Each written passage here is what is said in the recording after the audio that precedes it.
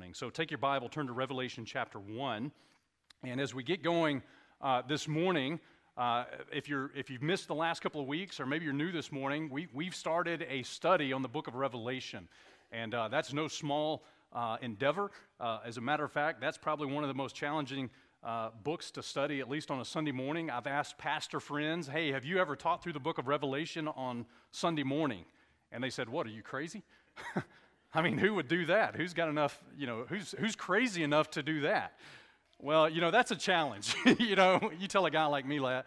And I'd been praying about this for a couple of months, and I felt like God would have us really spend some time in this book because there's such a tremendous blessing associated with this book.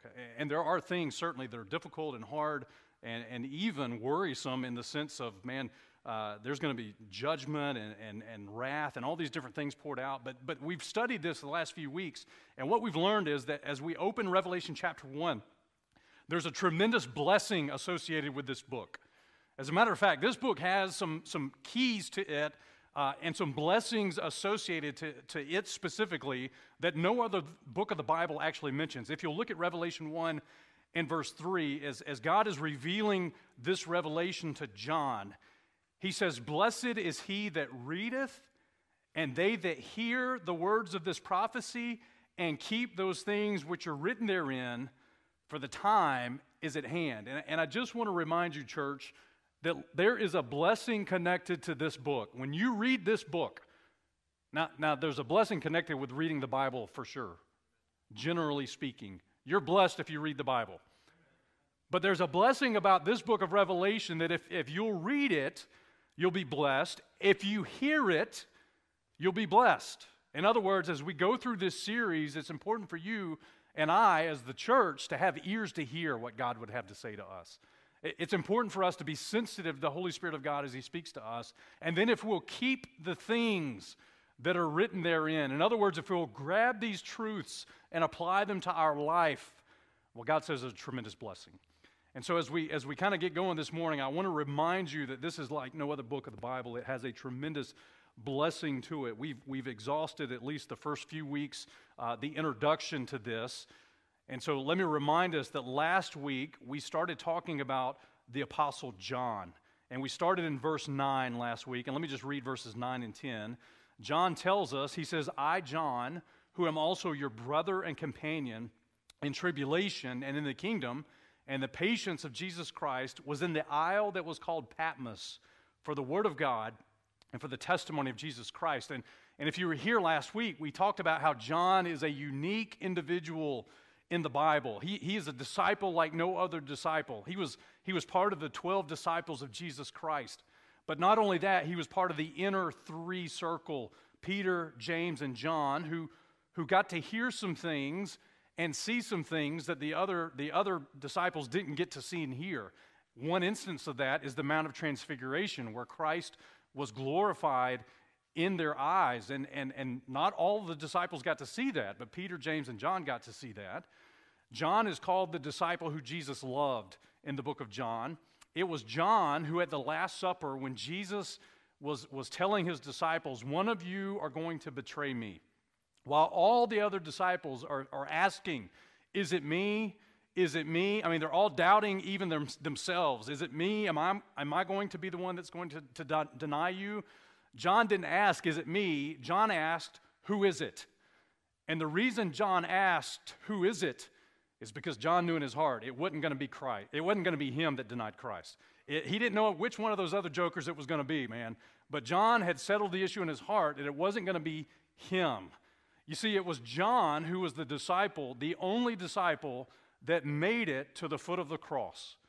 When every other disciple denied Christ, when every other disciple fled for fear and for their own life, it was John who was standing at the foot of the cross, and John was given the responsibility to take care of Jesus' mother, Mary. And so John was the last person that Jesus Christ saw with his eyes before he gave up the ghost. John's a special dude. He's just a special guy. But when he introduces himself to the recipients of the book of Revelation, these 7 churches, he just reminds us that he has a very unique relationship with them, with those 7 churches. He doesn't call himself the apostle whom Jesus loved and the only guy standing at the foot of the cross. He doesn't elevate himself above anybody. He just tells those 7 churches as he's writing this, I'm your brother. I'm your brother, and I'm your companion. And what that tells us is that God makes the body of Christ, God makes the church family have a need for relationships because we're all brothers and sisters in Christ. If you're born again, you're part of the family of God. And just like your physical family, you don't get to pick your family. And so we ought to appreciate the body of Christ. We ought to appreciate the relationships that we have with each other because we're brothers and sisters in Christ. And then John also says that he's their companion in tribulation. In other words, John's kind of experienced some hardships. He's in exile on this island. He's been banished for punishment for his stand for the Word of God and the testimony of Christ. And he's just letting those churches know, hey, guys, you guys are going through some stuff too, and I want you to know I'm your companion in tribulation. You need people to go through life together with. And especially if you're going to live the way God intends for you to live, if you're going to follow Christ the way God intends for you to follow Him, you're going to need some companionship because things are going to be hard. Things are going to be difficult. And you and I need to appreciate the body of Christ. John had a unique relationship with those churches. And then secondly, last week we learned his location.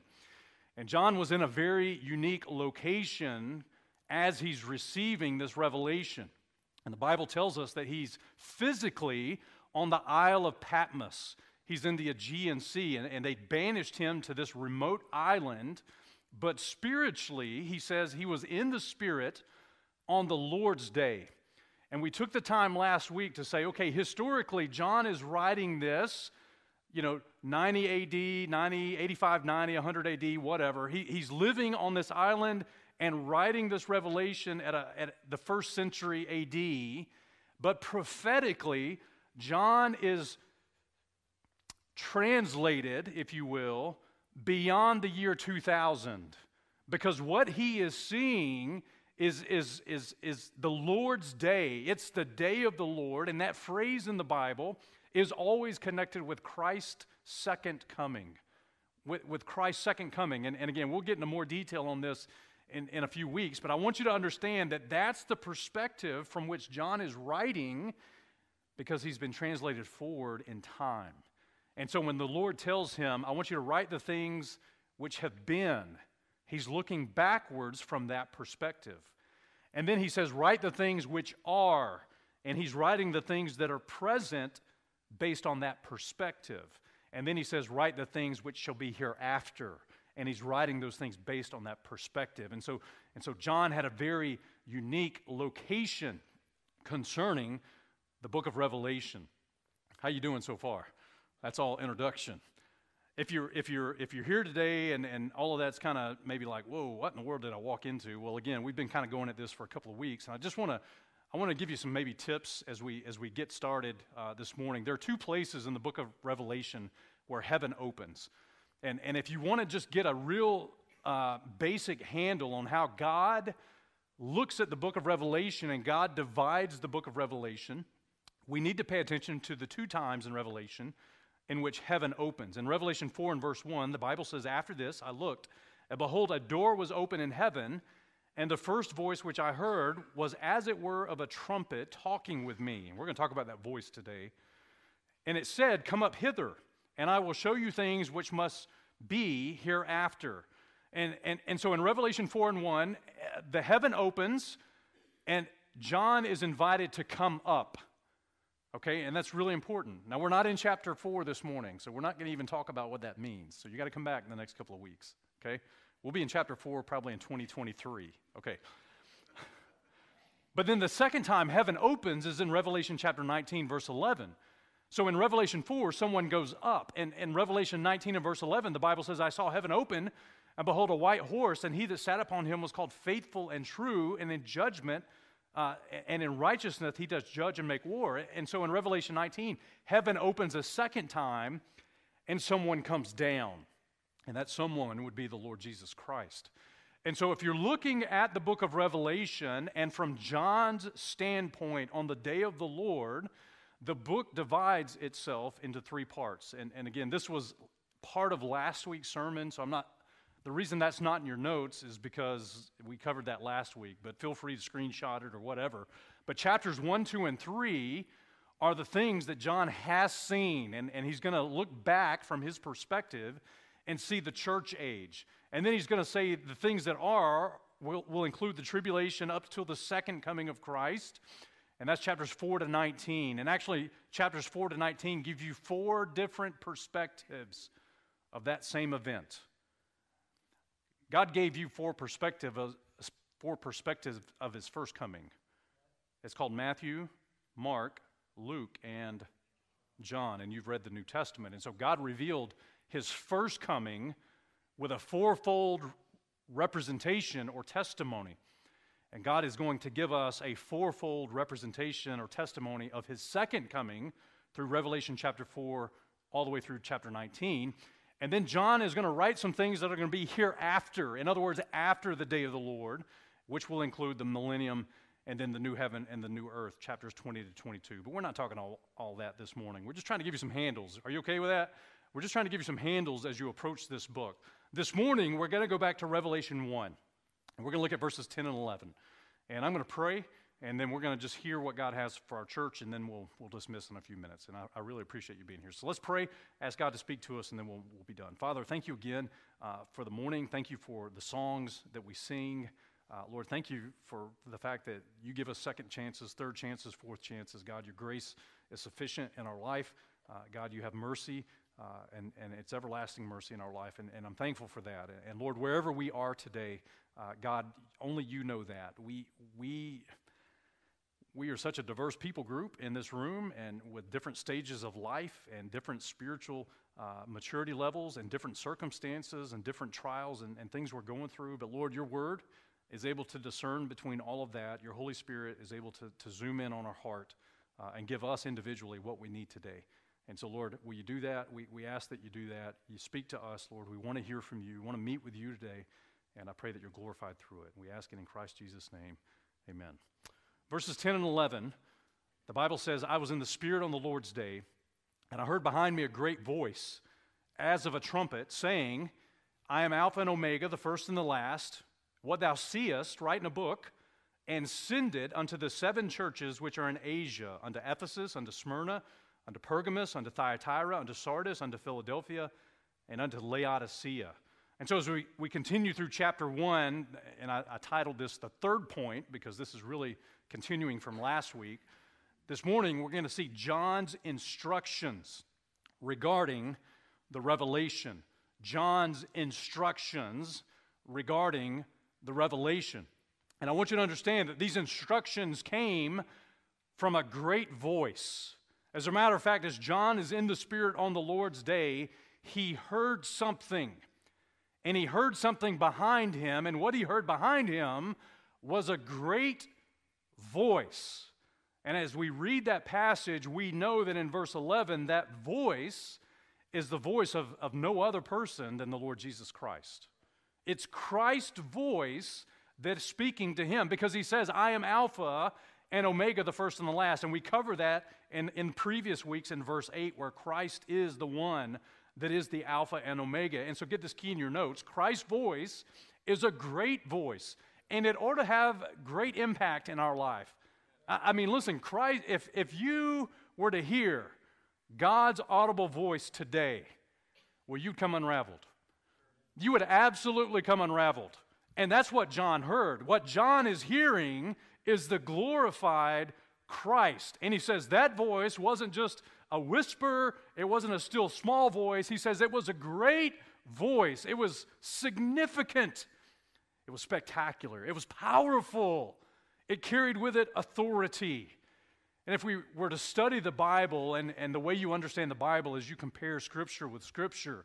And if we were to just say, hey, is there anywhere else in the Bible that God talks about a great voice? Well, we would land all the way back in the book of Deuteronomy, chapter 5. And in Deuteronomy chapter 5, verse 22, there's the very first reference to a great voice. And in Deuteronomy 5 and verse 2, let me just give you the context. Moses is recounting the giving of the 10 Commandments from God. In other words, he's recounting when God gave him the Ten Commandments audibly, but then God wrote those commandments in tables of stone. Look what it says in Deuteronomy 5, verse 22. It says, these words the Lord spake unto all your assembly in the mount, out of the midst of the fire, out of the cloud, out of the thick darkness. And here's how God spoke: with a great voice. God is speaking, God's giving commandment. This mountain is on fire in the Old Testament. There's a cloud, there's darkness. And what the people hear is just God casually kind of saying, hey guys, this is what you should do. That's not what they heard. What they heard was a great voice. And the Bible says that he added no more, and he wrote them in tables of stone and delivered them to me. And the context is the giving of the law, the giving of the Ten Commandments. And Moses says, listen, when God spoke those things, it was a great voice, because it's the voice of God, because God's words, listen, they're authoritative. Do you understand that really all the Bible reveals, and I don't want to be super simplistic here, but all the Bible reveals is that, number one, there is a God. And number two, here's what he had to say. There is a God, and he had something to say. And so when John hears the voice of Jesus Christ, listen, it gets his attention. He considers that a great voice. And the second key in your notes is, John considered a Christ voice a great voice because his words are God's words. You see, Christ is God. He is God in the flesh. He is incarnate, God made in the flesh. And again in verse 11, he says, I am Alpha and Omega, the first and the last. And remember, John was no stranger to Jesus Christ. He walked with him for 3.5 years. He was the disciple whom Jesus loved. He heard Christ teach in his earthly ministry. He was standing at the foot of the cross when Christ said to him, take this woman, she's your mother. Mary, this is now your son. He heard those words. He heard Christ teach on the kingdom of God after the resurrection in Acts chapter 1. But when he heard these words, I'm telling you, they were different. They were different because it's Christ glorified, and because Christ is God, listen, his words are God's words. And I'm telling you, there's power in God's words. Have you guys studied the book of Genesis at all? We had a little small Bible study a couple weeks ago at Colin's house, and kind of going through the creation account and just kind of working through that passage. And one of the strongest takeaways from that was, man, God's word has power. It has power, and again, I threw Genesis 1 and verse 3 on my notes. I think it's on the screen. You know, if you just go through Genesis chapter 1 and underline every time God said something, well, something amazing happened. I mean, God said, let there be light, and there was light. And I'm just telling you that the audible voice of God is a great voice because God's voice is powerful. God's voice has creative power. God's voice is able to bring life from the dead and light from the darkness. And so God's voice is a great voice. It's powerful. And we're going somewhere with this conversation because John is experiencing the great voice of Christ. He understands that it's God's voice that's speaking to him. And then number 3, Christ's voice is a great voice because he wants to speak to me. He wants to speak to me. And can you look on the screen or look in your Bible at Revelation 1 and verse 12? Because when John heard that great voice, he says, I turned to see the voice that spake with me. I mean, listen, the Lord Jesus Christ is personally wanting to reveal himself to the Apostle John. And because God is no respecter of person, the Lord Jesus Christ wants to personally reveal himself to you.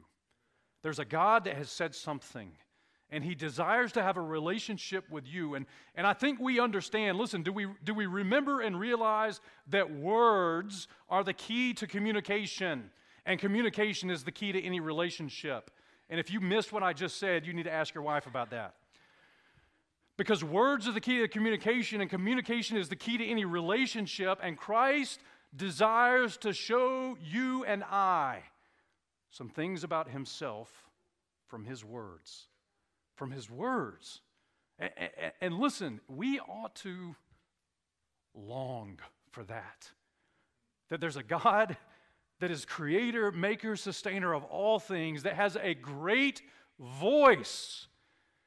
And he wants to say something to me.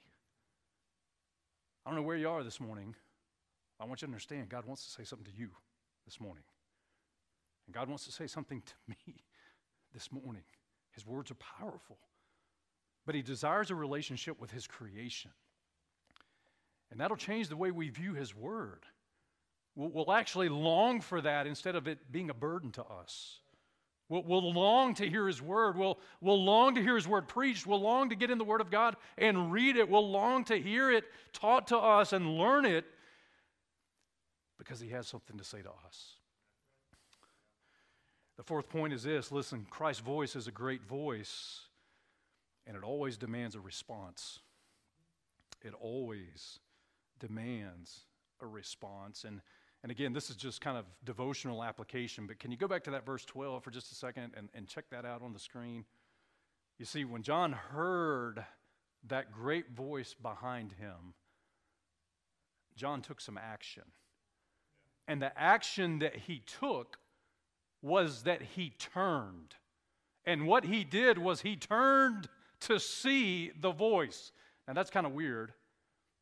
You can't see a voice. Or can you? If you and I were writing the Bible, wouldn't we say that he turned to hear the voice that he heard? But that's not what the Bible says. The Bible says that he turned to see. And we'll get to that in just a second. But I want you to understand that John took an action step when he heard God's word. He turned. And that would be the term that many times we use in the Bible as the term of repentance. It's turning to God from whatever direction we're heading. When we hear his word, we turn based on what we've heard from his word. That's repentance. Repentance is the right response to Christ's voice. And let me just give you a few illustrations from Luke chapter 5 for one. This is a great illustration. Jesus has been teaching from Simon Peter's boat. He's been teaching the multitudes in Luke chapter 5. And when he gets done teaching the multitudes, he tells Simon, hey, we're gonna launch out the deep. We're going to let down the nets for a draught. And Simon answered to Christ. He says, Master, we've toiled all night. And no offense, you're the carpenter, we're the fishermen. I mean, you stay in your lane, bro.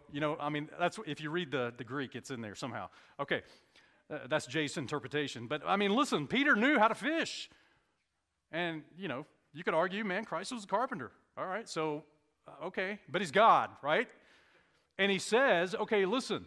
He said, let down your nets for a draught. And Simon answered and said, Master, we've toiled all night and have taken nothing. Nevertheless, at thy word, I will let down the net. He should have let down all the nets, but at least he let one down. And when he had done this, they enclosed a great multitude of fishes, and their net brake.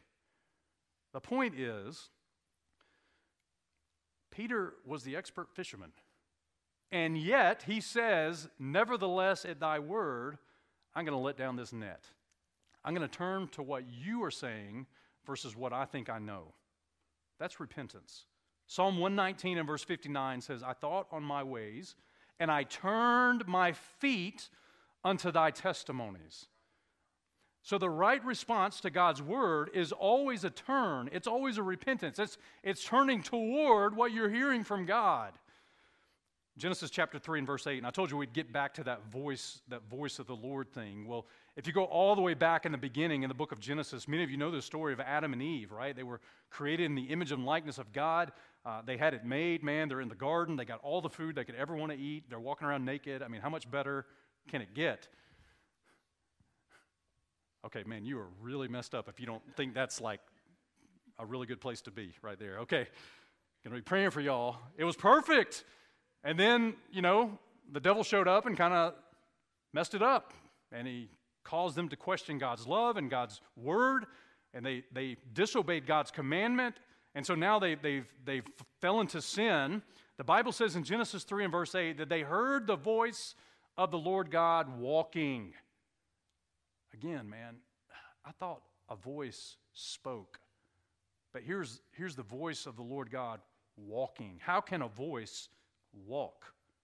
How can John turn to see a voice that's speaking to him?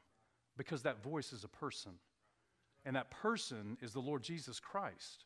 And in Genesis chapter 3, it's a pre-incarnate Christ that's walking with Adam and Eve in the garden in the cool of the day. And here's what the Bible says: Adam and his wife hid themselves from the presence of the Lord God among the trees of the garden. You see, Adam and Eve, after they sinned, they heard the voice of the Lord God walking. And instead of turning to his voice and repenting of their sin, they turned from his voice and they hid themselves. Oh, and by the way, they hid themselves among the trees. The Bible says many times that trees are a picture of men, and they were just hiding amongst the crowd. Wrong response. Wrong response. And so ask this question to yourself as we're talking about this. And think about Adam and Eve, but also think about John. Two different responses to God's word. Am I turning to or turning from God's voice when I hear him? Am I turning to God? Listen, when I hear the word of God, whether it's being taught on Sunday morning or Wednesday night, or maybe it's in discipleship, or maybe I'm just reading my Bible and I hear God's great voice, how am I responding to that? Am I turning toward that? Or am I like, and that would be like John, and that'd be a positive response. Or am I turning from that, which is also a response, but it's the wrong response. And it ultimately separates me from a right relationship with God. I'm telling you, John experienced the great voice of God personally in his life, and he wanted it to change his life. He wanted to hear God. He desired to spend time with God. He wanted to hear what God had to say to him. If you continue going in that verse, it says in Revelation chapter 1, verses 10 and 11, that voice was not only a great voice, but that voice was a voice as of a trumpet. It was as of a trumpet. And again, I know a lot of you in this room, man, are students of the Bible. You're taking ministry tools and training. You're trying to get a handle on that book. That little word, as, is important because it's comparing something that we don't know about to something that we do know about. It's a comparison. It's a similitude. And the words like and as in your Bible are really important words. And so John says, listen, this great voice, I don't know how else to give it to you. It's as it was a trumpet. And you say, well, I mean, what's a big deal about a trumpet? Anybody play trumpet in here? Okay, whatever. I mean, if we got a trumpet up here, you'd probably be like, let somebody, blow on the trumpet, and you'd be like, big deal, whatever. But can I just tell you, when you study the Bible, God's got a little bit different perspective on that trumpet than what we think. So again, we got to go within the Bible and say, hey, what does God say about a trumpet? Because whatever that's like, it's what his voice is like. Does that make sense? And so let's go back to Exodus chapter 19, because as John is describing God's great voice, he says it's as a trumpet. And as you're looking back at Exodus chapter 19, let me remind you, the children of Israel have gone forth out of Egypt. They're in the wilderness of Sinai. God's giving instruction for the nation of Israel. God's telling Moses, hey, Moses, I'm going to come down to Mount Sinai, and I'm going to meet with you in a thick cloud, and the people are going to hear my voice. And when they hear me talking to you, they're going to believe everything you ever got to say, man, because I'm confirming you, I'm confirming your ministry, but I'm going to talk to you on that mountain. That's what God is saying. Look at Exodus 19 and verse 13. This is the first mention of the word trumpet in the Bible. It says, there shall not a hand touch it. In other words, God's saying, listen, don't let anybody's hand touch this mountain. But he shall surely be stoned or shot through, whether it be beast or man, it shall not live. When the trumpet soundeth long, they shall come up to the mount. There's a lot going on here that I don't really get, but I know this. God says, listen, when I come to talk to you, here's the boundaries. Nobody better touch this mountain. As a matter of fact, if they do, they're going to die. You don't come up until you hear the trumpet sound long, okay? And again, it's God's presence. And so God says in Exodus 19, you don't come up until that trumpet sounds long. Okay, skip down to verse 16 because it says in Exodus 19, verse 16, it came to pass on the third day in the morning, that's very interesting, that there were thunders and lightnings and a thick cloud upon the mount, and the voice of the trumpet exceeding loud. Whatever's happening on Mount Sinai, man, it's loud. It's exceeding loud. And there's this sound of this blasting trumpet. The Bible says so that all the people that were in the camp started singing and dancing when they heard the trumpet. That's not what it says. It says that when they heard the sound of the trumpet, they trembled.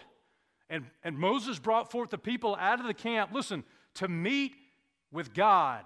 And they stood on the nether part of the mount, and Mount Sinai was altogether on a smoke, because the Lord descended upon it in fire, and the smoke thereof ascended as the smoke of a furnace, and the whole mount quaked greatly. And when the voice of the trumpet sounded long and waxed louder and louder, Moses spake, and God answered him by a voice. And the Lord God came down upon Mount Sinai on the top of the mount, and the Lord called Moses up to the top of the mount, and Moses went up. You see, when John tells us in Revelation that God's voice is like the sound of a trumpet, well, it's not just your high school band trumpet, no offense. What God's talking about is a trumpet that blasts exceedingly loud and exceedingly long. It's a trumpet like no other trumpet. And let me tell you how I know that it's a trumpet like no other trumpet. Because when the children of Israel heard it, the Bible says they trembled. They trembled at the voice of the trumpet. And so get that key in your notes. Listen, Israel trembled at the voice of the trumpet. And that voice of the trumpet is representative. It is literally God's voice being revealed in Mount Sinai. John echoes this again in Revelation chapter 4 and verse 1. He talks about the first voice which he heard were as it were of a trumpet talking with him. And so this again is God's voice. And I want to just remind you, God's voice is a personal voice, but God's voice is a powerful voice. And what that means is when you really hear God's word, well, it'll cause trembling in your heart. It'll cause trembling because it's not just man's words. It's God's word. The Bible also says that Israel assembled themselves at the voice of this trumpet. And so get that key in your notes. Israel assembled themselves at the voice of this trumpet. In other words, their purpose of assembling together and hearing this trumpet that was exceeding loud, the purpose was to meet with God. And I don't know why you're here this morning, but God's intention for you to be here this morning is that you would meet with God today. God's intention is that you meet with God and you hear His great voice that is a loud voice and a powerful voice. And listen, when you really understand the Bible, it'll make you tremble because these are God's words. These aren't man's words. These are God's words. How do I respond when I hear the trumpet of God's word in my life? Well, that's a really good question for all of us. How do I respond? Now, we've already looked at one response, and one response is to turn to God's word or to turn from God's word. But let me show you a couple of more responses that are right responses in God's word. The first one is trembling. And I'm telling you, Ezra chapter 9, verse 4 says this, "Then were assembled unto me everyone that trembled at the words of the God of Israel." Where are those people in the 21st century? Where are the people that say, man, that book is full of God's words and it shakes me to my very core? It doesn't depend on who the preacher is, who the teacher is, who wrote the curriculum. These are God's words. And because they are God's words, it has an effect on my life. It brings about fear and trembling. And if it doesn't, you probably don't think they're God's words. Isaiah 66 and verse 2 says this, "For all those things hath my hand made, and all those things have been, saith the Lord." Listen, if you want to know how powerful God is, you try to make something out of nothing. You can't even make biscuits without the ingredients. You make the ingredients, then you make the biscuits. And then you invite me over and we'll have biscuit and gravy and talk about it, all right? You can't do it, but God did it because His Word has power. And God says, listen, this is the man that I will look to, even to him that's of a poor and a contrite spirit, and trembleth at my word. You see, God is looking for some men and some women and some children and some students that will tremble at His word, that believe that that book contains God's words. He's the creator, maker, and sustainer of all things. And listen, His word is authoritative and powerful. Not my word. Not my word. His words. Isaiah 66 and verse 5 says, "Hear the word of the Lord, ye that tremble at His word." Do I tremble at God's word? Don't answer out loud. You know, the problem is in our Christianity is a lot like Acts chapter 17, when Paul went to Athens or the Mars Hill, the Athenians. When Paul confronted the Athenians and the strangers in Mars Hill, the Bible says in Acts 17, verse 21, that they spent their time in nothing else but either to tell or to hear some new thing.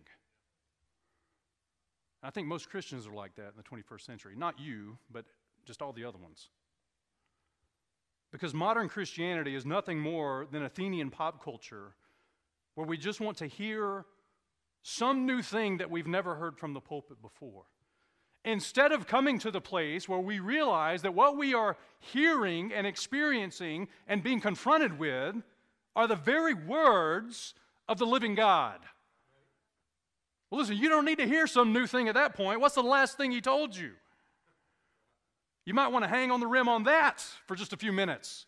You don't need anything new because He's given you what you need to hear. Do I tremble at His word? Number 2, do I assemble at His word? Well, you're either here or you're not. And see, when the Word of God is being taught and God's Word is being revealed, it should be like a trumpet that calls the assembly of the saints together corporately. And for those of you live streaming, God bless you, man, I love you. But if you can be here, you need to be here. You see, corporate ministry, corporate assembling is the place for ministry. Corporate assembly is the place for prayer. Corporate assembly is the manifestation of the gifts of the Spirit of God that serve the body. You can't serve the body of Christ with your spiritual giftedness if you're not corporately gathered. Corporate assembly is the place where the Word of God is communicated with boldness. Acts chapter 4 and verse 31 says, "When they had prayed, the place was shaken where they were assembled together. And they were all filled with the Holy Ghost, and they spake the Word of God with boldness." And they did that together. And so the Word of God, listen, if it's God's Word, you and I should have no problem assembling.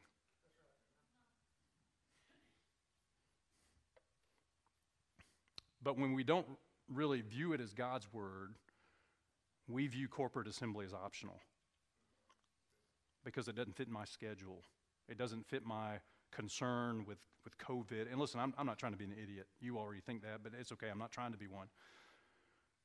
But it is interesting to me that the saints of God have no problem assembling in ball stadiums and at Lowe's and at restaurants and everywhere else, but they can't assemble on a Sunday morning in church. It blows my mind. Well, the reason it's like that is because we don't really believe we're hearing God's Word. You know, and the point of our corporate assembly is to meet with God. That's the point. The point that we're gathered together is that we meet with God. You know, listen, when I got saved at 21, and some of you newer, you don't know my story, but I didn't grow up in church necessarily. We went a little bit, sprinkled on and off, but I came to the realization of my sin and my need for a Savior at the age of 21. And so, you know, a friend of mine shared the gospel with me. I got saved in college, and I started going to church in Decatur. And I remember, man, every Sunday I went to church, it wasn't the pastor. It was the pastor, but it wasn't the pastor. And the Word of God was so real in that place that every Sunday I felt like God was there. And I walked out of that place a wreck. I'd just gotten saved, and there was so much in my life that needed to become more like Christ. And I would go to that church, man, fearing what I would hear that Sunday, but also wanting to know God more. I'm just telling you, man, I wanted to meet with God.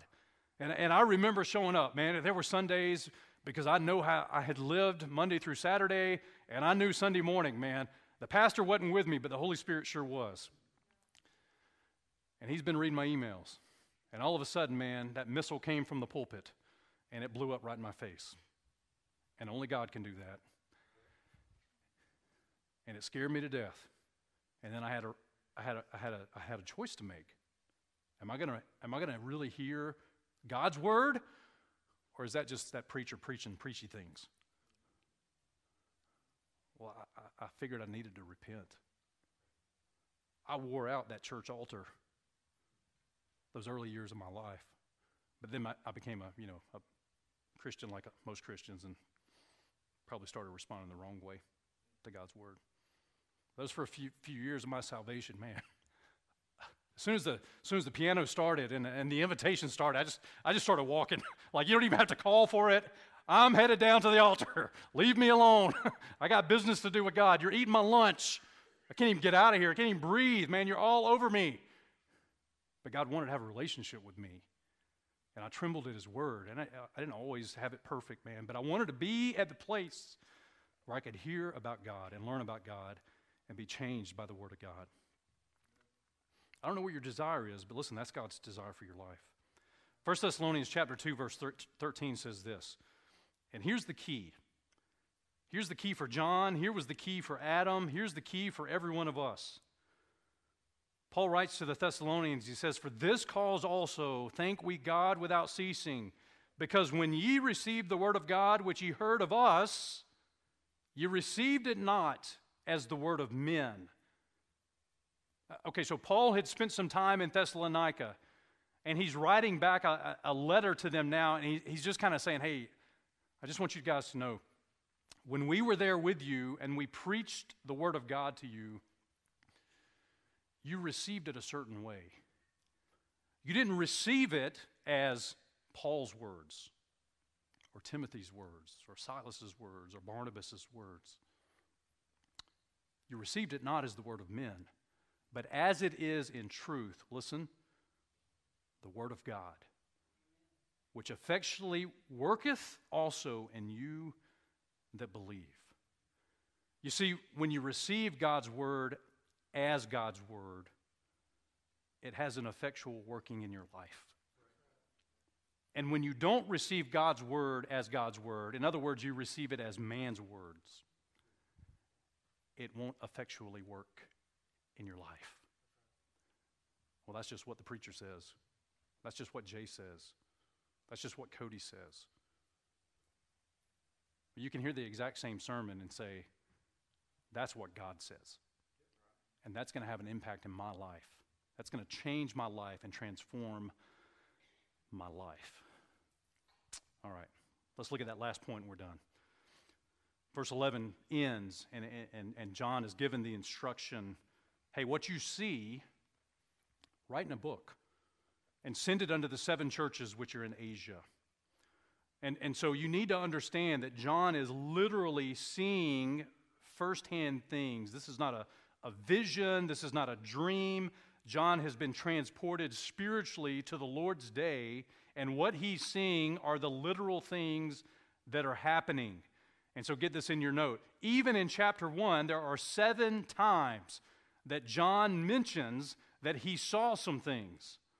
And let me just give them to you real quick, and you can just follow in your Bible. Revelation 1 and verse 2, who bear record of the word of God and the testimony of Jesus Christ, and all things that he saw. Revelation 1 and verse 10, what thou seest, write in a book. Revelation 1 verse 12, I turned to see the voice. And then later in the same verse, he says, I saw 7 golden candlesticks. And then in verse 17, man, I can't wait to get here. And when I saw him, I fell at his feet as dead. Revelation 1 and verse 20, it says, the mystery of the 7 stars which thou sawest in my right hand are the 7 golden candlesticks. And again at the end of the verse, the 7 candlesticks which thou sawest are the 7 churches. Just a practical point that I want to take away from this, and we're done. But what John saw, he was instructed to write in a book. And that book was to be sent to 7 churches. In other words, God's written word was to be carried to the churches. And so get this key in your notes. God's words that are written in a book, well, they're for the churches. Now, I know that means specifically the book of Revelation. But this book is for the churches, which is why we need to teach from this book and preach from this book and read from this book and study this book and communicate from this book. And I know your blanks are done, but don't get to lunch in your mind just yet. Listen. I don't know what you're reading, but if you're not reading these words, you're reading something that probably wasn't written for you. Like, I don't know what you read during the week. I don't know how much time you spend on the internet. I don't know how many blogs you read or news articles you read or books you read or whatever. But I just want to remind you that these words that are written in this book are for the churches. In other words, these are for you. For you, saved person, saved man, saved woman, saved child, saved teen. These words are for you. And God sent this book to 7 churches, one book to 7 churches, which is very interesting to me. Those 7 churches are independent, autonomous, local New Testament churches in Jesus Christ. God didn't write this book of Revelation and send it to 7 Christians, by the way. He didn't send it to 7 parachurch organizations. He wrote it and sent it to the churches. So that means for me, that we as a church need to come together to hear the one thing that God intends for the church to hear, the Word of God.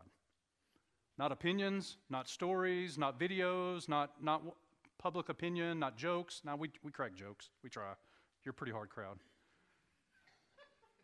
But I think at the end of the day, you would agree, we spent a lot of time in the Bible this morning. And the reason we did that is because that's what the church needs.